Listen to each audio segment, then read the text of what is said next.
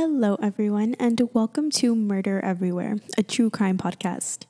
I am your host, Noelia, and we would love to hear from you. So feel free to DM us on Instagram at Murder Everywhere with any feedback or even case suggestions that you may have. Everywhere is spelled just like how it is on our podcast name. So today we're going to be talking about the murder of Kristine Fitzhugh and how it was no accident. She was found in a pool of blood at the bottom of her basement stairs, and her husband infamously blamed her shoes for her death. But we're going to start at the beginning of this couple's relationship. Kenneth Fitzhugh, who went by Ken, met Kristine Peterson in the summer of 1964 just after he graduated college, and they lived in San Diego. So Kristine was only 16 at the time, and she was the daughter of immigrants from Denmark. And she had always been very musically gifted from a very young age, and because of this, her parents pushed her to past her breaking point pretty much. They really were pushing for her to become a concert pianist.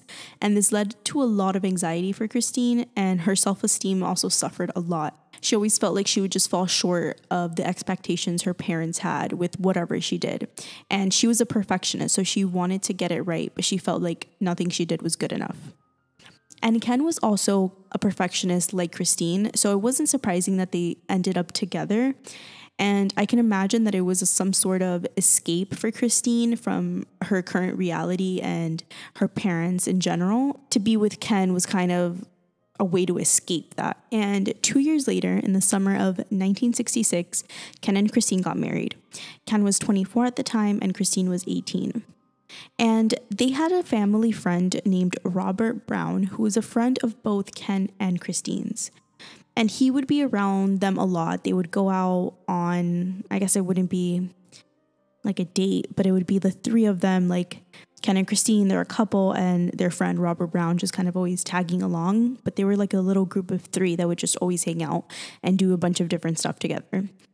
And in 1975, Kristine and Robert Brown actually started having an affair. And it wasn't just a sexual affair. Kristine was very emotionally wrapped up in this. So she got a P.O. box just to exchange letters with Robert, and they would meet at least once a week. And to Robert, he believed that Kristine was just not getting the emotional attention that she needed from Ken. And so I think Robert was really filling in that void for her. And during this affair, all three of them would still hang out just like they used to before, except Ken was the only one unaware of what was going on, at least at first, because it is speculated that Ken knew that something was off at some point, but nonetheless, he continued to play dumb, and it's very likely that he may have been harboring some resentment and anger towards Robert and probably towards Kristine as well. But as far as they knew, Ken was still in the dark about everything. And then 2 years after the affair started, in 1977, Kristine was pregnant with her first son. And her first son would be named Justin. And during this time, Robert was living in another city, but he made sure to fly into town for Justin's birth. And so there were just a lot of red flags that made it a little obvious that something weird was going on. And more specifically, that Justin was actually Robert's son and not Ken's. Robert even got Kristine a diamond ring that she would wear with Ken's ring, like at the same time. And so that's just pretty insane to me that that was their reality. I don't know that Ken was necessarily okay with all of this, but he definitely pretended that he was, which is pretty weird to me. But Ken maintained that he had no idea that Robert Brown was Justin's biological father, or that Kristine and Robert were having an affair. And then 4 years later, in 1981, Kristine and Ken moved their family to Palo Alto, and they had their second son, John, around this time. And Kristine was an elementary school teacher, and Ken worked in real estate until about 1987. He inherited some money, and he decided to quit his job and work for himself.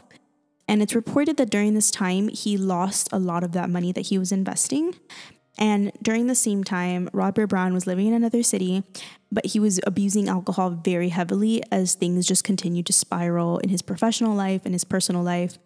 And by 1994, it's reported that his drinking was out of control, so much so that Ken and Kristine even paid for him to go to rehab, but he ended up relapsing just a year later in 1995. And this is when Ken told Robert that he wasn't welcome to their home anymore, and that's kind of where they went their separate ways. But then 5 years later, in January of 2000, Kristine actually invited Robert to Justin's graduation. And she told him that she was planning on telling Justin that Robert was his biological father. But for some reason, this didn't end up happening. And Kristine never did this. And Robert never came back into the picture and stirred anything up from what we know. Because a few months later, it's May 5th of 2000, that same year, and both kids are already off at college. And from what I could find, Kristine never got to tell Justin this. And so it's unclear if she changed her mind or if maybe she talked about it with Ken and he wasn't on board. All of that's not really known. But it was on this day, on May 5th, that Kristine had finished her music class at the elementary school she taught at. And she had decided to go home to grade some papers before she had to go back for her next class. And she ends up not showing up for her next class. And this is just very unlike her. So the staff at school are worried and they can't get a hold of her. So logically, they call her husband, Ken, and they let him know that Kristine didn't show up for her 12:50 p.m. class, which again was very unlike her. She never ever missed her classes. So around this time, Ken was supposed to help two friends, Carol and Galen, to pick up some stuff in San Jose.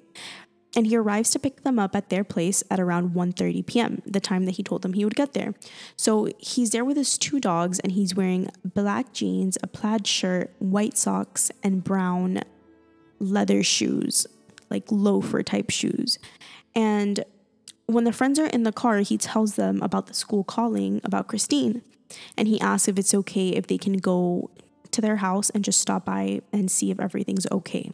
So they say yes, and all three of them drive to Ken and Kristine's house. And when they get there, they see that the front door was left slightly open and Kristine's car is in the driveway. So Ken gets out of the car and he walks toward the door and the two friends are waiting in the car for him. And he goes inside and leaves the door wide open. And it's reported that he first ran up to the second floor and then came back downstairs, went a little more inside the house to the basement, and that's when he called for help. And when the two women come inside and go to the basement, they see him standing over Kristine, who was just face down in a pool of blood at the bottom of the basement stairs. It's at this point that Ken tells them to call for help, so Carol goes to call 911 while Ken stays with Galen down by where Kristine is laying. And they start trying to give her breaths. So in between breaths, as Ken is doing this, he stops and tells Galen, "Those shoes, those goddamn shoes. I told her to throw them away 1,000 times," in like a really frustrated way. And then he nods towards the upper step where one of her black sandals was thrown. The other black sandal was at the bottom of the stairs. And this is when Ken explains to Galen how he thinks that Kristine must have fallen while taking the dry cleaning down to the basement because she was wearing these sandals that he always told her not to wear because she had already fallen with them once. And he assumes that she was doing the dry cleaning because Kristine was laying on top of a plastic laundry bag. And Ken says that she must have knocked herself out and then suffocated on the plastic, which I think is just a very weird observation to be making, and just like saying that out loud in like the midst of what is like in front of them. It's just weird to me. And then the firemen get there and they take over the resuscitation efforts, but ultimately there was nothing that they could do to save Kristine, so she is pronounced dead. So once police start getting there, a lot of them are just not buying that Kristine just fell down the stairs because they see the amount of blood and that just doesn't make sense to them. So right away, they're not buying it. And Ken, Carol, and Galen are all inside the house. They're not allowed to leave. So they're all waiting in the living room.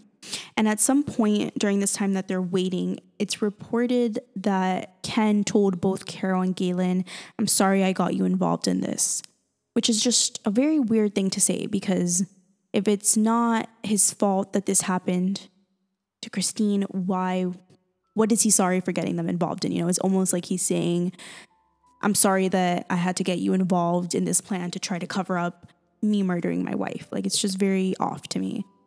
And then the police did some questioning inside the house. They put them in separate rooms, but ultimately they decided that they had to go to the police station. And so everyone in the police station was then placed in separate interview rooms there. And when Carol and Galen were both interviewed separately, they both said that they didn't know of any problems between Ken and Kristine. They said that it was very clear that they loved each other and they didn't know about any type of financial issues either. It looked like they were very well off. And then in Ken's interview, his behavior just really struck investigators as odd because he was just slouching in his chair and he seemed very detached and just not attentive or aware to what was going on. And it is hard to make judgments because people obviously react very differently to things. But police were definitely seeing red flags and they were guiding their investigation based off of the feeling that something was off. And at one point, police asked Ken if it would be okay to search their home. And he told them yes, that they could tear the place up. But then when it was time for him to sign the consent form, he decided that he only wanted to give consent to search the basement and the stairs. And that's just already super sus behavior to me, but ultimately the police would be able to get a warrant if he didn't cooperate, so it didn't really end up mattering in the end. They were able to search everything, including his car. And in the car is where they found some white sneakers with blood on them.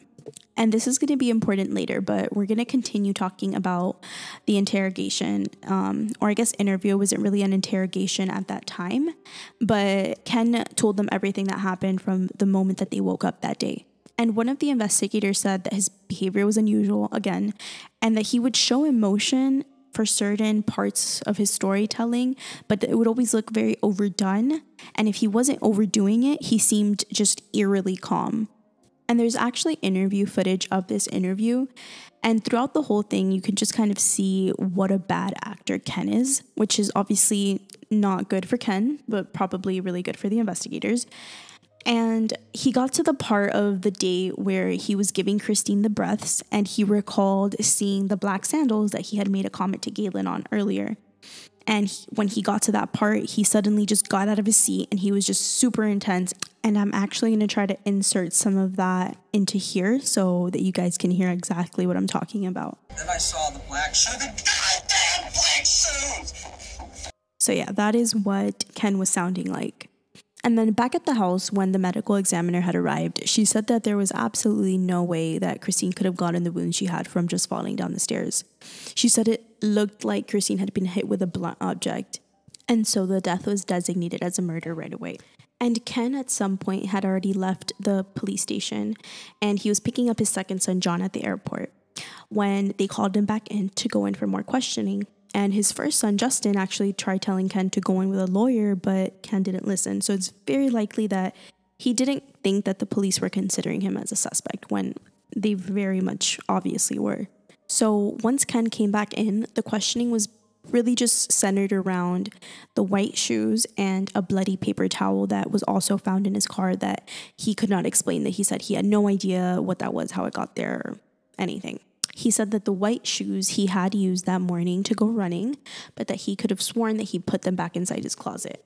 And when the police first mentioned to Ken that there was blood on the shoes, at first he had no reaction, but when it was brought up again, he said that he had a theory on what could have happened. He said he remembered that he and Kristine were gardening about a week ago, and she had cut herself, and that the cut was on her right hand.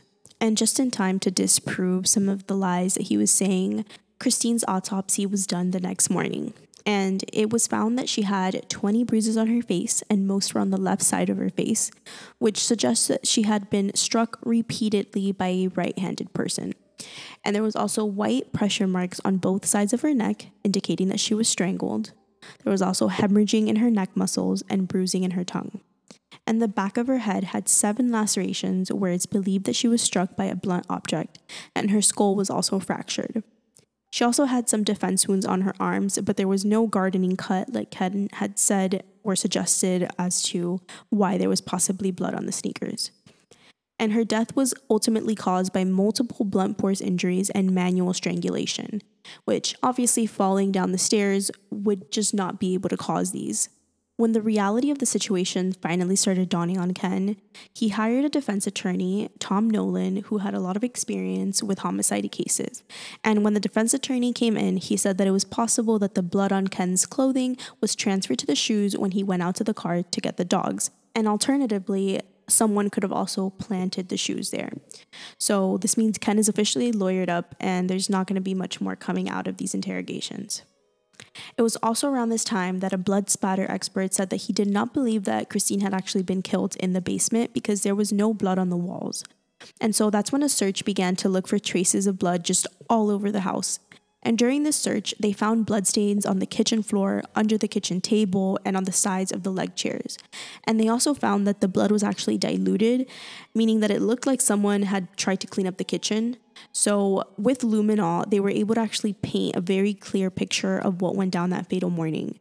It was able to kind of show all of where the cleaning was, all the spirals of the cleaning, and the way that her body was dragged to the basement stairs. And so more than likely what happened was that Kristine was attacked in the kitchen and then later moved to the basement. And it really just only makes sense for the suspect at hand to be the one that did it. Like, Ken is the only one that makes sense. The one thing that they couldn't quite figure out is what was the motive, because at this point, police didn't know about the affair that Kristine had had with Robert years ago. So that wasn't something that they were thinking about. And so the other thing that you think about is obviously like, okay, life insurance money. People do this for money all the time. But the life insurance wasn't that much money. I think it was like around $50,000, but with something like some loophole there, he would have gotten like 90 something, which just still isn't that much money. So they weren't sure that that was the reason that he did this. But Ken didn't have a solid alibi, so there was still a lot of missing pieces, and all signs just still pointed to Ken. So on July 2nd, 2001, Ken's trial began, and the prosecution argued that Ken killed Kristine to bury the secret of Justin's paternity. And in the end, Ken was convicted of second-degree murder because they weren't able to prove premeditation, but he was sentenced to 15 years to life in prison. And the murder weapon was never found, and the motive still remains uncertain. And it could have been what the prosecution argued, but maybe it was about the money. Regardless, Ken always maintained his innocence, and he actually received a compassionate release parole in 2012 because of a terminal illness. So he ended up serving about 10 years before he was released, and he did end up dying a few months later. And that is how this case ends. So I personally am not fully on one side or the other. I think the most likely motive had to do with the paternity of Justin. I just think the money didn't make the most sense just because it wasn't that much money. And so I think it must have been more of an outburst, like in his interviews where he has those like outbursts where he's all the way up and then a second later you'll see him just stoic again. It's very likely that he had that temper at home and maybe something just ticked him off the wrong way, and that is why he murdered Kristine. And that is all for this week's episode. Thank you so much for tuning in to our second episode, and you can catch the next one out on Friday. Bye.